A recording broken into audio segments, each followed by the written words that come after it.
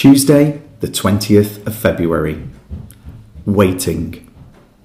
Malachi chapter 4, verse 2.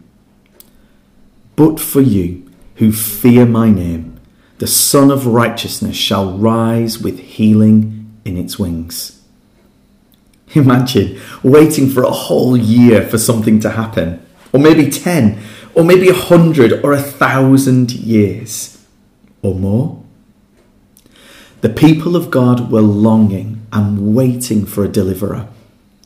There were those who wanted a warrior, those who wanted a ruler, those who wanted a supernatural figure, all made in their own image of what they wanted a Messiah to do and be.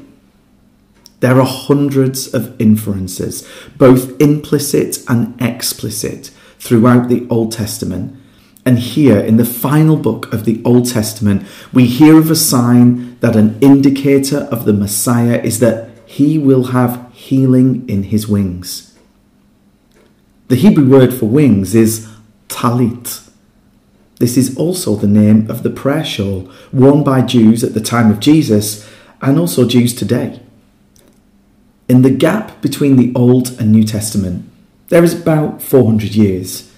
And in that time, surrounding this verse, there grew a tradition that the Messiah would be able to heal through his Tallit, a sign he was the real Messiah. To us, this probably sounds a bit like superstition.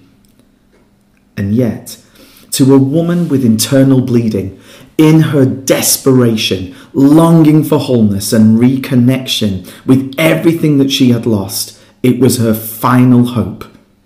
She pushed through the crowds and reached out to touch the edge of Jesus' cloak, his Tallit, in the vain hope that she might be healed. "Who touched me?" Jesus responded, for he knew power went out from him.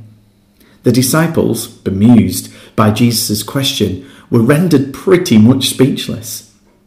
But there she was, on the ground, now healed. Matthew 9, verse 20, and verses following. Stop and breathe. Father, help me to be patient in the waiting. Help me to trust you and know that you are my deliverer. Thank you that I can reach out to you in the knowledge that you hear both the words of my mouth and the thoughts that remain silent. Amen.